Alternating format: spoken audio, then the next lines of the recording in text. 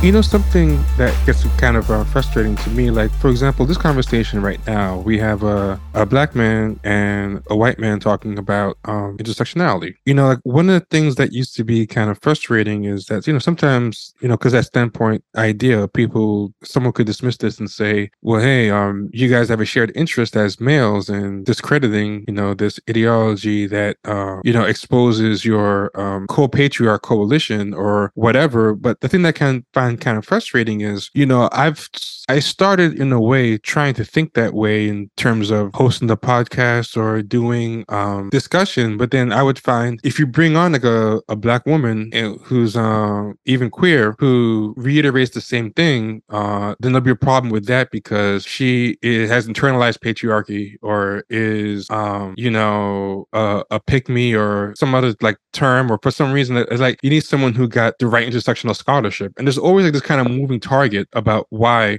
that doesn't count. That doesn't count. But then the other thing I found is that when you do try to have conversations with people who are in this sphere, one of the problems is the type of constant moving target thing that we described. Like I tried to have a discourse with intersectional feminists and talk about how it talks about how it treats black men, and they'll be like, well, intersectionality has done the most for advancing the problems of black men. It's like, wait, but how? Like, how does this happen? And they'll claim that everything that you are bringing up, intersectionality already did. And a lot of times they either can't give you an exact example how, or they'll give you an example, but that's kind of like out of context. And when you look at the context, it's mentioned, but it's ultimately discredited in the same text. So I've kind of hit a point where I'm just like, I just want to talk about what I want to talk about, because I feel like no matter how you try to find some kind of common ground or meet, at some place, in the middle to form some kind of synthesis, it doesn't really allow for any type of synthesis. Like there's nothing really allowed except for total acceptance of intersectionality in the discourse. There's no real allowance for anything else. That's my finding personally. Yeah. It's not so much a question, I guess, but just an observation. Yeah, I mean, there's a couple interesting things here. I would say that as an academic, I don't have an interest in questioning intersectionality. I have an interest in saying the word intersectional as often and as loud as possible so that all the white liberals of the academy know that I'm a good white man. And because I question it, I've actually been attacked. Not to say that I'm a victim, right? And I use attack as like, I've been verbally disparaged, not like punched or anything like that, right? But this is very interesting because like when I was an undergraduate student, I never really got a chance to study feminism or anything like this. So I didn't know that much about it. I read the introduction to Beauvoir's The Second Sex in my existentialism class. And other than, a couple of passing things here and there in terms of my, in terms of like gen ed classes, I didn't really get exposed to that sort of thing. And one of the philosophy professors who taught feminism where I went to undergrad, I talked to her when I was at grad school and she was like, oh, I never noticed you, in my feminism class. That's social political philosophy. That's what you're interested in, right? And I said, good point. I should really make it a point to study this. So yeah, when I got to grad school, I found out there was a women and gender studies certificate. And I thought, well, this is something I should really pursue. So I took queer theory, I took feminist philosophy, I took a sociology of law class, and a big component of that class was feminist jurisprudence and also critical race theory stuff with a heavy dose of intersectionality. And I started to present at conferences on these topics and do research. I got a couple of internal research grants at Texas A&M for my projects. I did archival work that resulted in a publication on C. Wright Mills, the sociologist C. Wright Mills, and his relationship to feminist social science and Simone de Beauvoir. Got that published in a top European journal of social science, social theory. And then when I graduated and started teaching, I taught feminist philosophy in our philosophy department. And so I did all of this because I took this question so seriously, right? Just that one faculty member saying, hey, you never took this class with me, but this is part of your area of interest. Shouldn't you know about it? And I said, yeah, I should. So I did all that work to know about it. And then I come up with these kinds of critiques. Now, if I never read a single page of feminism or a single page of intersectionality literature, and I just said, yeah, I love those things. No one would question me. No one would ask me, well, what have you read? They would never even come up Mm-hmm. because I've already just said the right thing. But because I actually took all the time and energy to investigate this and really figure out what I thought about it, and then I have some critiques, now all of a sudden it's a problem. Not because I did the work, but because I reached the wrong conclusion. Exactly. And so and so one time, again, this was after I graduated and back from grad school and back when I had social media. I posted a comment based on my research here and in line with some of the stuff we've been talking about here about intersectionality, and I said the history of feminism in the United States is the history of the obfuscation of white supremacy in the United States. That was the claim. And it was based on reading things like Louise Michelle Newman and some of the other texts that we've been discussing here today and some of the intellectual history. And I was criticized for this. I was told that, well, if I had just read the right feminists, I would understand. And if maybe I had just read more. And I was being told this by somebody who didn't publish in gender theory, gender social theory, who hadn't done archival work, who didn't have a graduate certificate from the Women in Gender Studies program at our university. And so I asked, I have all these credentials. I've taught this, I've researched in this, I've published in this, I've presented on this, and I have certificate in this. How am I not qualified to speak on this? And again, this was somebody who had none of those credentials, and they just thought, well, if I just knew what was right, then I wouldn't be saying the things I said, rather than, oh, you seem to have at least a somewhat carefully considered position given all the work you've done on it. And so, like, that's the way that it kind of goes. If I was lazy and didn't do anything and just said what people wanted to hear, I'd be patted on the back. Well, But because I worked hard and I say things people don't want to hear, then I get criticized. you know what it ties into when you describe it and I think about it? It ties into religion, because like if you're talking to a religious person, the religious person doesn't want you to read the Bible because they're interested in having a synthesis between your atheism and their religion and whatever. Like they want you to read the Bible so you can become a Christian. They're proselytizing. So it's like if you just show up one day and say, hey, I believe that, Christ is our Lord and Savior, and you didn't read a single piece of the Bible, they'd be happy. They'd be like, hey, great. Here's where to start with the Bible, but they'll just be happy that you joined the church. But, when they give you the passages to read or whatever, the idea is to convert and proselytize, not to open the door to a critique of religion and, open the door to the possibility that, Christianity might be wrong. Like, that's what I feel like you just kind of described there, that this is in its own way a religious mindset masquerading as an empirical or academic mindset, which to me is okay. I mean, like, as long as you admit like what something is, that is advocacy, that it's this, like religion doesn't really pretend to be something other than a religion, so at least you can kind of deal with it as such. But this is pretending to be something based on data and empirical whatever, but then if you make the mistake of trying to engage it on that level, you get treated with the intellectual, we get treated with a religious response, and it's just leads to these kind of cross wires that's kind of ended up frustrating me and made me to kind of not really care as much about pretending otherwise anymore.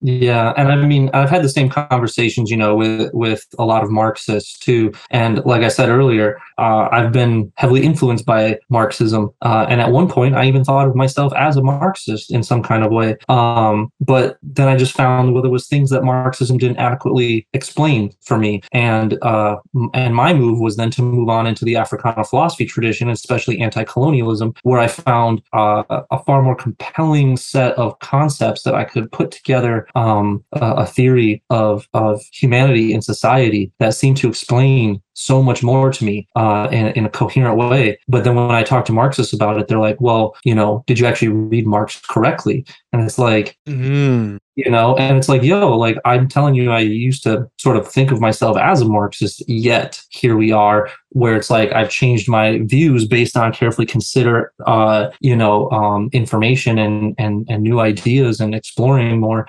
And, and it doesn't mean that like the thing I believe now is right. I've changed my views a lot over the course of my life, and I will probably continue to do so. And, even after I die, maybe the last things I say, the next people who come along will just show that it was all bullshit. I'm totally fine with that. But what I'm not fine with is just clinging to, slogans or things because of their affect. I really want to know more about what reality is, not just what will make me feel good about what reality is. And I'm so glad you said that and brought up the Marxism, because I think it's very easy to make it seem like we're picking on intersectionality. But I could also see a lot of Marxists who behave the way you said, pumping their fist and agreeing with us, because in their mind, they're attacking identity politics. And yeah, that's what identity politics does. It's a religion. I'm glad you brought that up, because it's so true. Like a lot of Marxists, and not all Marxists, but a lot of them do the same thing, where it's like a religion, and the Communist Manifesto is like a religious text to them, or Capital. And I think the real difference, or the real sign you can do to tell if you're behaving that way is if you're more interested in trying to show that a certain person said something or that a certain book has this in it than just examining whether the belief is true.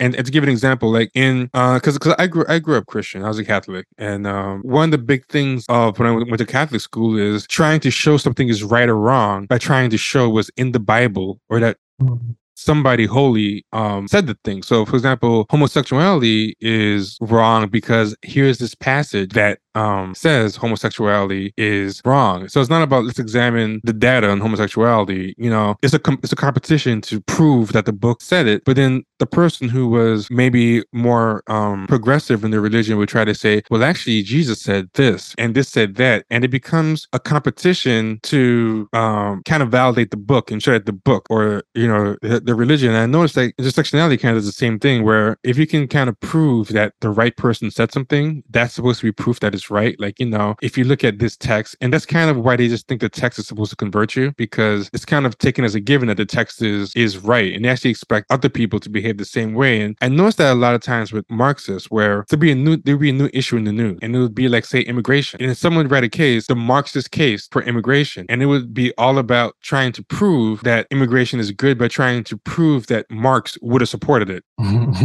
Whereas to me, it's like, yeah, maybe Marx would have supported it, maybe not. But why are we presuming that everything good needs to be proven to have been said by Marx in order to be good? Like maybe it's perfectly possible that immigration is good, and when we read Marx, he'll be against it. Like, to me, the goal shouldn't be to prove that. But yeah, there's all these articles, the Marxist case for this, the Marxist case for that, and it spends more time, instead of litigating the issue with modern data, trying to reverse engineer or retrofit it into what Marx said. Like, Marx said this about that. That is like this. Therefore, Marx would have also supported this. Therefore, this is good. And as someone who grew up in Catholic school, that's totally what they try to do. Like, Jesus said this, or God said this, or the Bible said this. They didn't directly talk about this, but since this is similar to what Jesus talked about, as Christians, we should be racist or not racist, pro-gay or homophobic, etc. And that type of backwards rationalization and trying to make everything fit into the text rather than figure out if the text itself is wrong or right is another thing that kind of makes me think that intersectionality is very much the way it's described, like a religion, unfortunately. Here's the good news. We're at the last question. Sorry it took so much longer than we planned, but this was a great conversation. I appreciate you giving up your Saturday like this. Yeah, it was awesome to talk. So yeah, I appreciate it. Yeah, it's definitely. So the good news is this is the last question. The bad news is this will probably have to be your longest answer because it's a very open-ended question.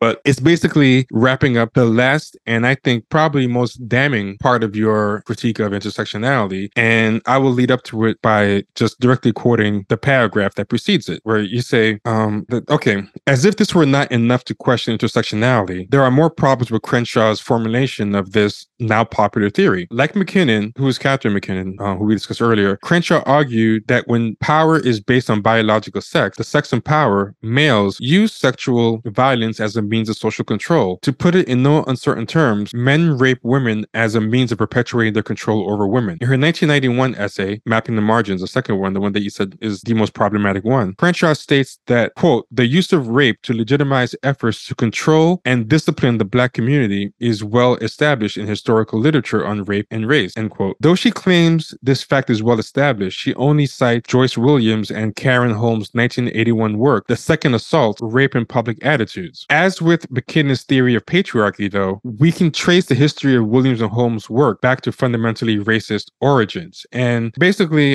Crenshaw's work kind of legitimates the idea of Black men as being kind of pathologically inclined toward rape as a way to exercise their patriarchy, and that, you know, it kind of reiterates the old racist idea that Black men are very driven by primal, brutal desire to rape. And she says this based on these two women, Joyce Williams and Karen Holmes' 1981 work, Second Assault. But you lay out and map a framework that kind of traces the intellectual lineage of that work. And I think it's very fascinating and disturbing. So as a final answer, would you mind mapping out how this one work, the only work that Crenshaw uses to kind of reinforce this idea of Black men being driven to use rape as part of their exercise of patriarchy, how Williams and Holmes, like, first, what their work is about, what the Second Assault is about, and what the intellectual lineage of it is, you know, that led there. Like what are the ingredients that go into that stew, and what makes them tie into racist and colonialist attitudes? Yeah. So again, you know, here I'm just drawing on Curry's work and the intellectual history that he lays out around these texts. So this is sort of a synopsis or a précis of the longer argument that he gives. So for those who are interested in the claims, they are more fully substantiated in his article, which is linked in the article of mine that we're talking about here. So I would recommend checking that out if you're really, really interested here. But yeah, so what Curry is trying to do is he's trying to say, let's take a look at a truth claim that Crenshaw advances, and then see what the evidence for this is. And in this particular case, she's trying to make the truth claim that Black men use rape, sexual violence to control Black women within the Black community. And she cites Williams and Holmes' 1981 book, The Second Assault, as you say. So then the question is, how did their claim get formulated? Where did this come from? And how do we evaluate that citation as a kind of evidence for Crenshaw's claim in the first place? And Curry just traces it back genealogically here to Martin Wolfgang and Franco Federici's 1967 book, The Subculture of Violence. And this is where the subculture of violence theory emerges in the first place. The idea here is that there's mainstream culture, in parentheses, white culture in the United States, and then there's a Black subculture, and that this Black subculture is pathological. It leads Black men and Black women to do pathological things that are self-destructive. And, you know, if this sounds familiar, well, this is the pretty standard right-wing response, you know, police killed another Black man, police killed another Black woman. Well, look, Black people are killing themselves, that sort of thing. That Black culture is the problem. And actually, if anybody's interested in a really sophisticated analysis of this, I'll recommend Frantz Fanon's 1956 essay, Racism and Culture, where he talks about racism sort of reforming from a biological racism, the problem is inherent in the genetics of Black people, for example, to, well, it's a problem of the culture of the colonized. If we can just assimilate them into civilized culture, then things would be fine. So Fanon gives an analysis of that kind of thing as well. But so drawing on Wolfgang and Federici's Subculture of Violence, Wolfgang's student in 1971, Mitcham Amir, he builds on this in his book, Patterns of Forcible Rape. And he claims that Black culture makes Black men become rapists. And the reason is because the Black family structure, in his terms, were improper, that Black fathers are absent, that Black mothers are unfit parents, and because Black culture prioritizes sexual pleasure over civilized pleasure or something to that effect. And so as a result of this milieu, Amir's claim in the book Patterns of Forcible Rape is that Black men become rapists because they need to psychologically overcompensate for their feminized self-image. In other words, Black men don't occupy a patriarchal position, and so they try to overcompensate with their lack of position through sexual violence by raping Black women. And again, this should sound very familiar to the history of claims about the Black male rapists and so on. Now, another sort of text here that takes up this view is the very famous book by Susan Brown Miller, Against Our Will, which was published in 1975. And this idea that Black men are overcompensating for their feminized self-image by using sexual assault and rape is taken up in feminist texts at the time, especially Susan Brown Miller's book. And Susan Brown Miller said about this book, Patterns of Forcible Rape, she said, quote, "The single most important contribution of Amir's Philadelphia study was to place the rapist squarely within the subculture of violence." And just within the last couple of years, even The Guardian published an interview with Susan Brown Miller talking about how important her classic book was. So just because this was published in 1975 doesn't mean the idea has gone away. In fact, one of the faculty members that I took feminist philosophy class with often uses this book in her classes within the last decade. So, that should say something there. Now, what's different here is that late 19th century, early 20th century, the white supremacist claim was that Black men were raping white women. But Amir modulated this view. He said, is not that that's the case. He replaced that idea with the idea that Black men primarily rape Black women in their own communities, right? And so there's this kind of transition from Black men as interracial rapists of white women to Black men as intra-racial rapists of Black women. And so that's a key part of this history. The idea that the Black man is a rapist didn't go away. Just his targets, his victims, are what has shifted in light of Amir's book here and the subculture of violence theory. Now, moving forward, Curry also cites the work of Lynn Curtis, several works by her, including her book, Violence, Rape, and Culture. And here is where you actually get the transformation of the subculture of violence theory into a theory of Black male pathology. So the original subculture of violence theory and Amir's application of it, the idea was that Black culture as a whole was pathological, and therefore Black men and Black women acted pathologically because of this subculture milieu that they found themselves in, with improper values, improper family structures, and so on.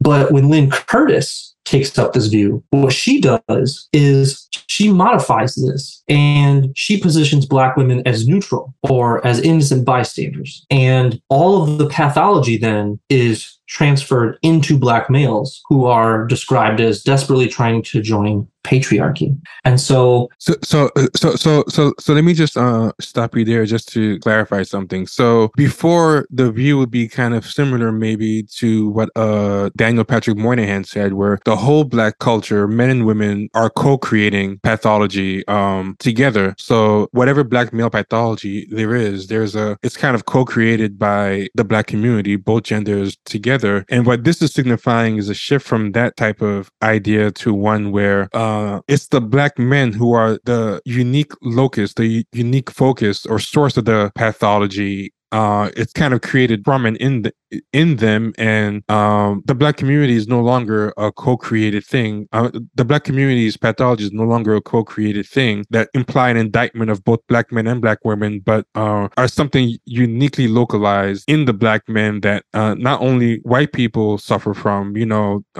as claimed by like racist white supremacists, but that even Black women within the community suffer from. Would you say that's a fair? Yeah. So you're right. The Moynihan study in 1965, sort of advanced this idea that there was something pathological about the Black community, its culture, and its family structure.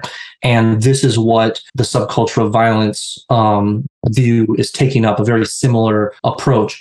And what ends up happening here is from the mid to late 60s, when it was thought that Black culture is created by Black men and Black women, and therefore all the pathologies are shared among Black men and Black women. When you get to Lynn Curtis, what she wants to do is say, well, it's not so much that Black culture is pathological and co-created by Black men and women, but also affecting both Black men and women. It's that Black men are actually trying to join patriarchy that they've been excluded from, and that's the reason. So it's not so much that Black culture is, for Lynn Curtis, not so much Black culture is pathological, but that Black men are trying to get to that patriarchy that they feel they've wrongly been denied. That's the claim, right? So then when you get to Williams and Holmes, when you get to their book, The Second Assault, that Crenshaw cites, The Second Assault is based on the work of Curtis and develops it further. So Williams and Holmes take this idea that Black men become rapists because they want to imitate white patriarchy. And here, right, the idea is that while Black males have a male body, and so they have male privilege just like white males who have a male body, and white women, right, have a female body, and they are vulnerable then to sexual violence. And same thing with Black women with their female bodies, and so they're vulnerable to sexual violence by the patriarchs of these races. And so it was the aspiration to patriarchy that made both white males and Black males rapists, according to the claim. And so Curry actually notes that The Second Assault by Williams and Holmes was not reviewed positively by scholars. And even one reviewer said that the quantitative data contradicted the conclusions presented in the book. So it wasn't like it was this, breakthrough study of something. It was published. A few people read it. The reviewers were like, it's not that great, or it's even fundamentally incorrect. That was sort of the immediate take-up of the book. But then when we moved to the beginning of the 1990s, a decade after the book was published, and Crenshaw cites it, we have to think about this entire history as being behind that one truth claim that the use of rape to legitimize efforts to control and discipline the Black community is well established, right? And in this case, we're talking about it's well established that Black men use rape and sexual violence to against Black women. And that's the history that it comes out of. This idea that Black people, Black culture is pathological, then that gets modified into, well, it's not so much that, it's that Black men are pathological because they imitate white patriarchy. And then because white patriarchy is said to use sexual violence, rape to maintain its power, Black men must be doing the same thing too. And so when you get to this idea of Black men as rapists in Crenshaw's 1991 essay, you can literally trace it through all these theories that said Black people are pathological, Black men are rapists, all these sorts of things, all by these white scholars, white feminists, who are trying to give an explanation for what they see as a very real social phenomenon of the Black male rapist. And you know what's kind of crazy about the implications of this, right? If you think about it all together. So they're citing these women, Williams and Holmes. Williams and Holmes are part of a lineage of a very racist project, demonize Black men and, Black culture as, pathological and Black men as like rapists. But it's like, this is kind of evolution in this work that I find interesting of going from taking a very old racist idea that you can see in things like Birth of a Nation and stuff, but that was kind of thought of being created by both Black men and women, which is just this the Black brute, and instead of challenging a very fundamentally racist idea that is just so baked into this country's view of Black people, it tries to disaggregate Black women. Like the stereotype is true. It's just that Black women are exempt from having any role in this. So instead of saying like, hey, this stereotype is not true, it's like, hey, all this bad stuff is true, but it's only comes from Black women. Black women are the innocent bystanders and victims of this thing. That I find is pretty interesting. That it challenges absolutely. Not only does it not challenge anything racist and old, it actually reaffirms it, but just carves out an exception or an exemption for black women disaggregates them. So now they're almost a separate interest group from black men or from the black community in general. Like they have their own interest, or they're almost like their own group or race or identity apart from black men and the black community. Because if this is what the black community is, something that has to be co-constituted with rapist oppressors, then it's almost like they have to be their own interest group. And you kind of see in how in all the discussions now, everything is about black women this, black women that. Like white Democrats basically now just openly talk about only black women in general, not really about black people anymore. And I think intersectionality kind of normalized and paved the way. But that's the second thing from what you just said that I find very striking is that even though there was a kind of interest by a group of white people into believing this, it still didn't go over quite well. Like Curry points out, it was poorly received, and one reviewer, even found that the data contradicted, whatever. But somehow, when a black woman cites the same book that was previously rejected, now becomes unassailable. I think it kind of lends to this idea of the interest convergence here, what Derek Bell calls interest convergence between white and black people that leads to different types of black so-called advancements. Right here, there's a convergence. We need you to help us legitimize and thought launder this, which, works. She quotes from this lineage, and suddenly now it's unassailable. Now you're actually racist if you don't believe this stuff, and a sexist if you don't believe this stuff about black men. But in return, you can now be disaggregated from the pathology. Like Derek Bell said, like this to me validates Derek Bell in a lot of ways, because one of Derek Bell's beliefs, the three things are materialism, realism, and anti-colonialism that used to make up Derek Bell. The realism part to Derek Bell is that racism is permanent in America. That it's probably his most pessimistic view. In a strange way, I feel like the intersectional belief system shows a certain belief in that themselves.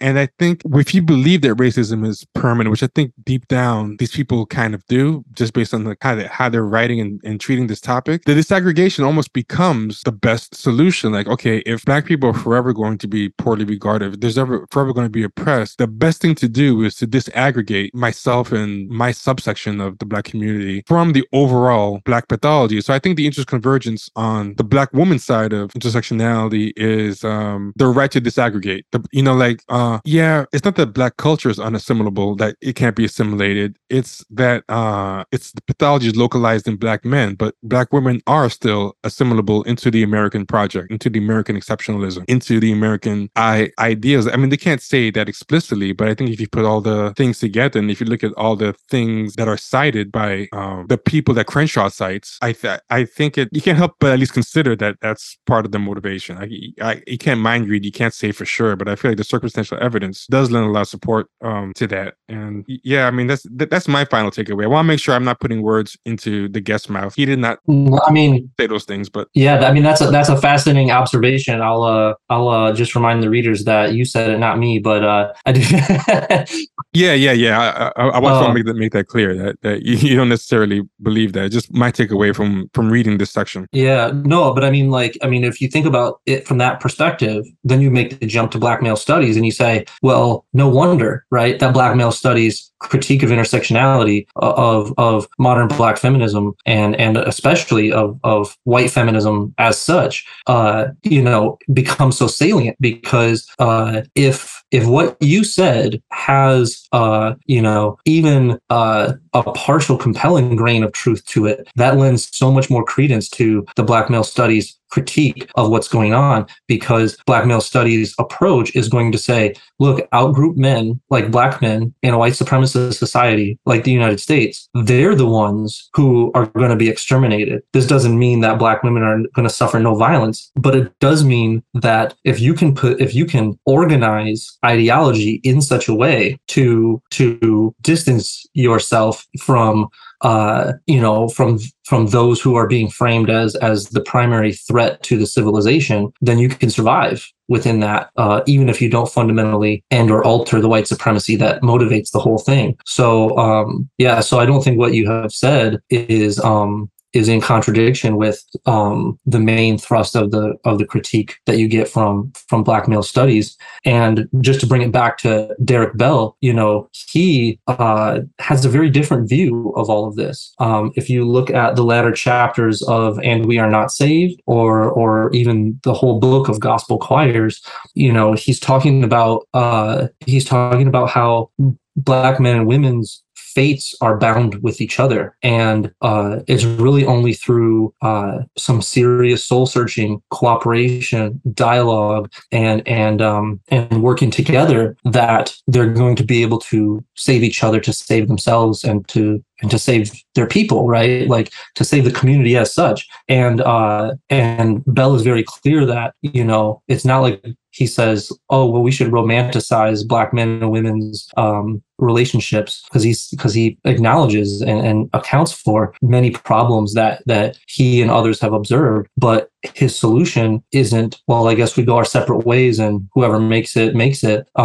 His response to that is we have to rethink how we're relating to each other, because living in a white supremacist context has got us all messed up into the point of fighting with each other. And this is really compatible with a lot of the anti-colonial stuff. It's compatible with the work that comes out of the tradition of Africana womanism, the work of Oyewumi and the invention of women, and a lot of these broader sort of movements to think about gender, sexuality, and oppression within various colonial contexts. And so in that way, I think Bell is offering some kind of alternative to the way that you've described this, what seems to be a logical outcome of the intersectional approach.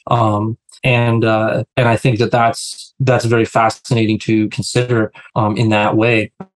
Yeah, and in that way, it's very much the opposite, because what Bell just described is the total opposite of disaggregating and saving yourself. Like this idea that one part of the collective, and to use myself as a personal example, I'm married to a South Asian woman, but it's like I'm always conscious that the Black community sinks or swims together. There's no way that Black men can do well without Black women doing well, and vice versa. There's no way that I, by myself can achieve full humanity, but half the race, can be pathologized.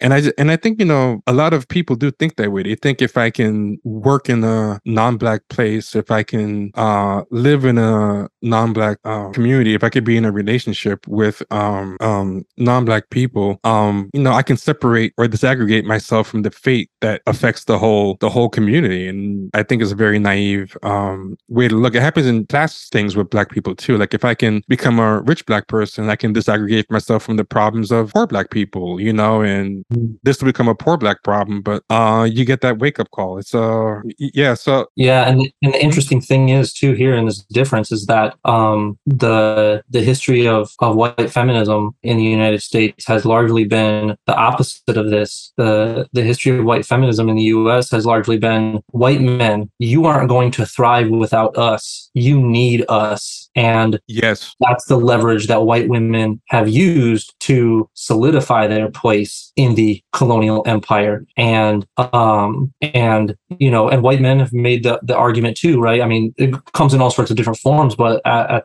the bottom line is that you can't have a white empire without white women having white babies. And totally true. And so, a lot of white feminism has been predicated on the idea that every once in a while you need to remind those white men not to take you for granted. Otherwise, if they go their separate ways, then the entire civilization, the entire white civilization will collapse. And Dave Chappelle said that in one of his specials recently.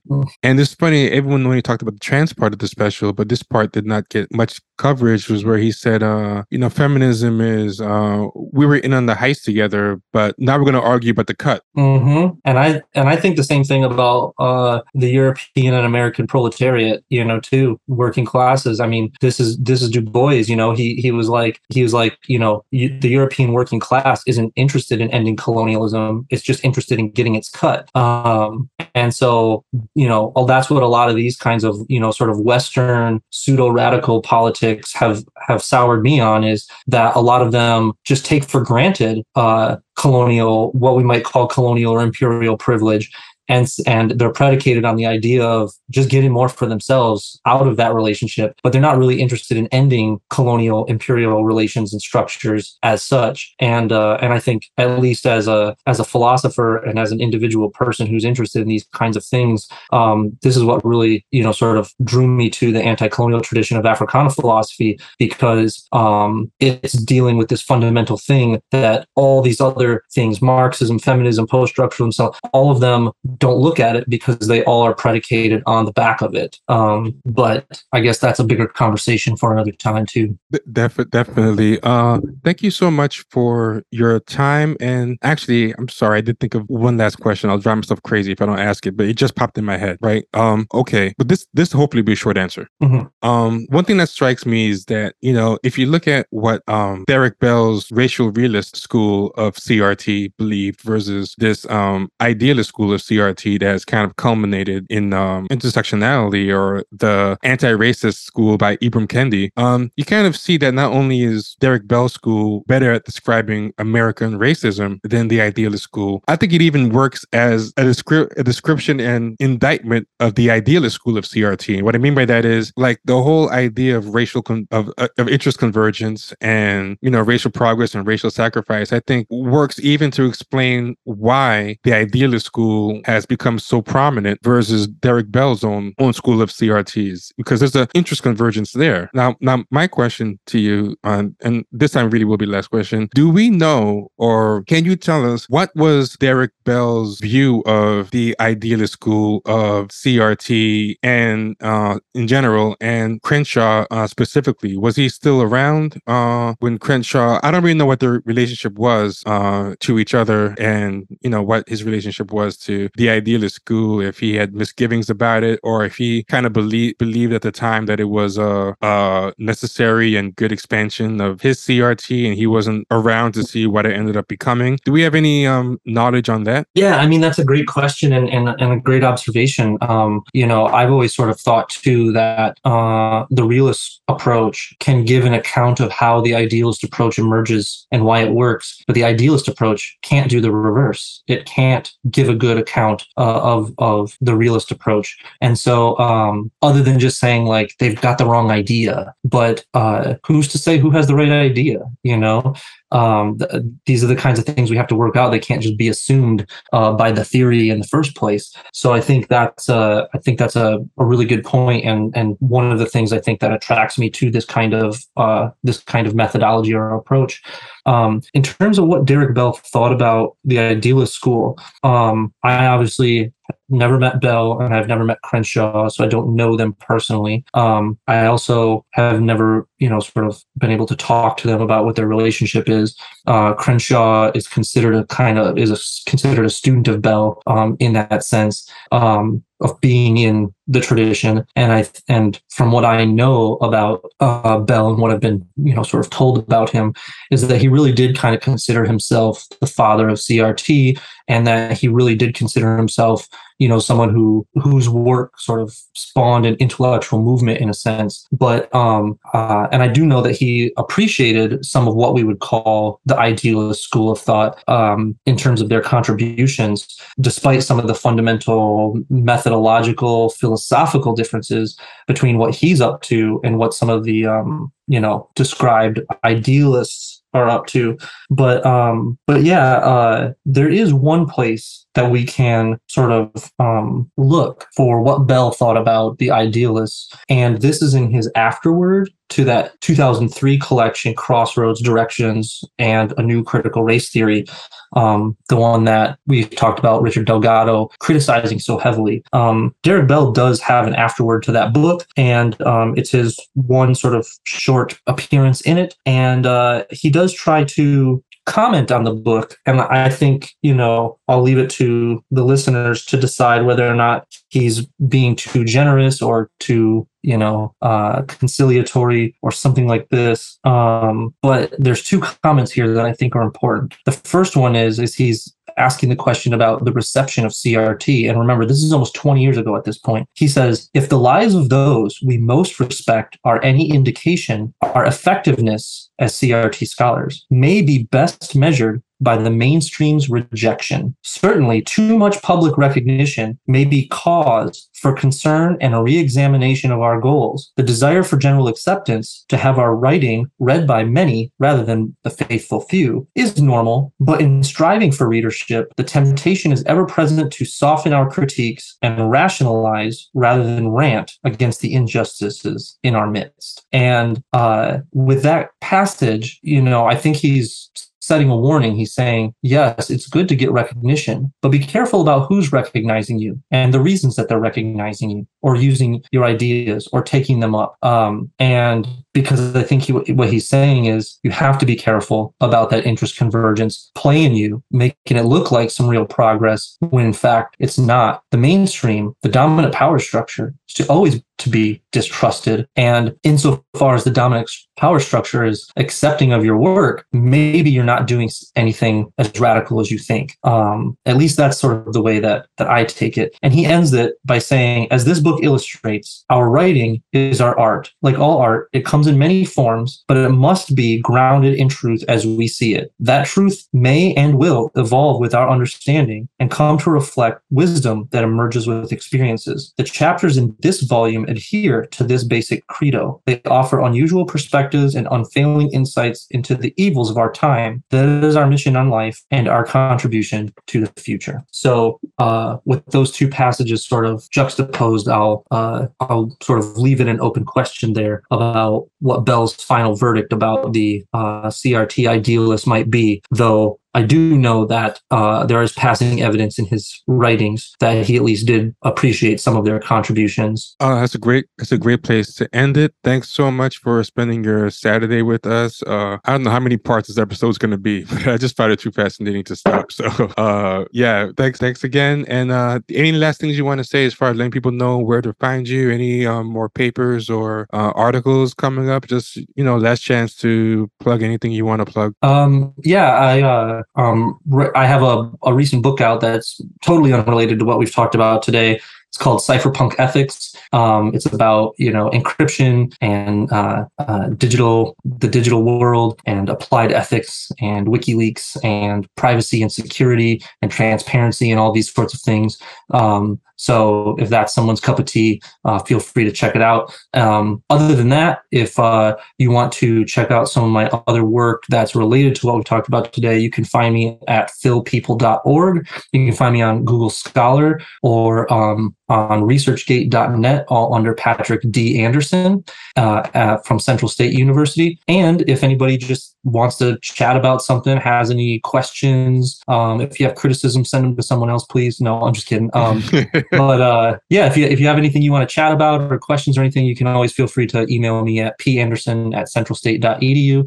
And I'm always just looking for a good conversation. So yeah, feel free to reach out. That sounds good. And I actually didn't know about that book, but I would love to read it. So if you ever want to come back and talk about that book, you're totally welcome, because that lines up with a lot of things I've been thinking about recently. I'm reading the description of the book right now, and I would totally love to talk to you about this book at some point. So okay. Take care. Have a good one. And in the notes we're going to have links to all the articles as well as to some papers by Dr. Anderson that we didn't get to discuss in the episode, but I think you guys might find interesting as well. So with that, take care. Have a great Saturday, and everyone listening, be good.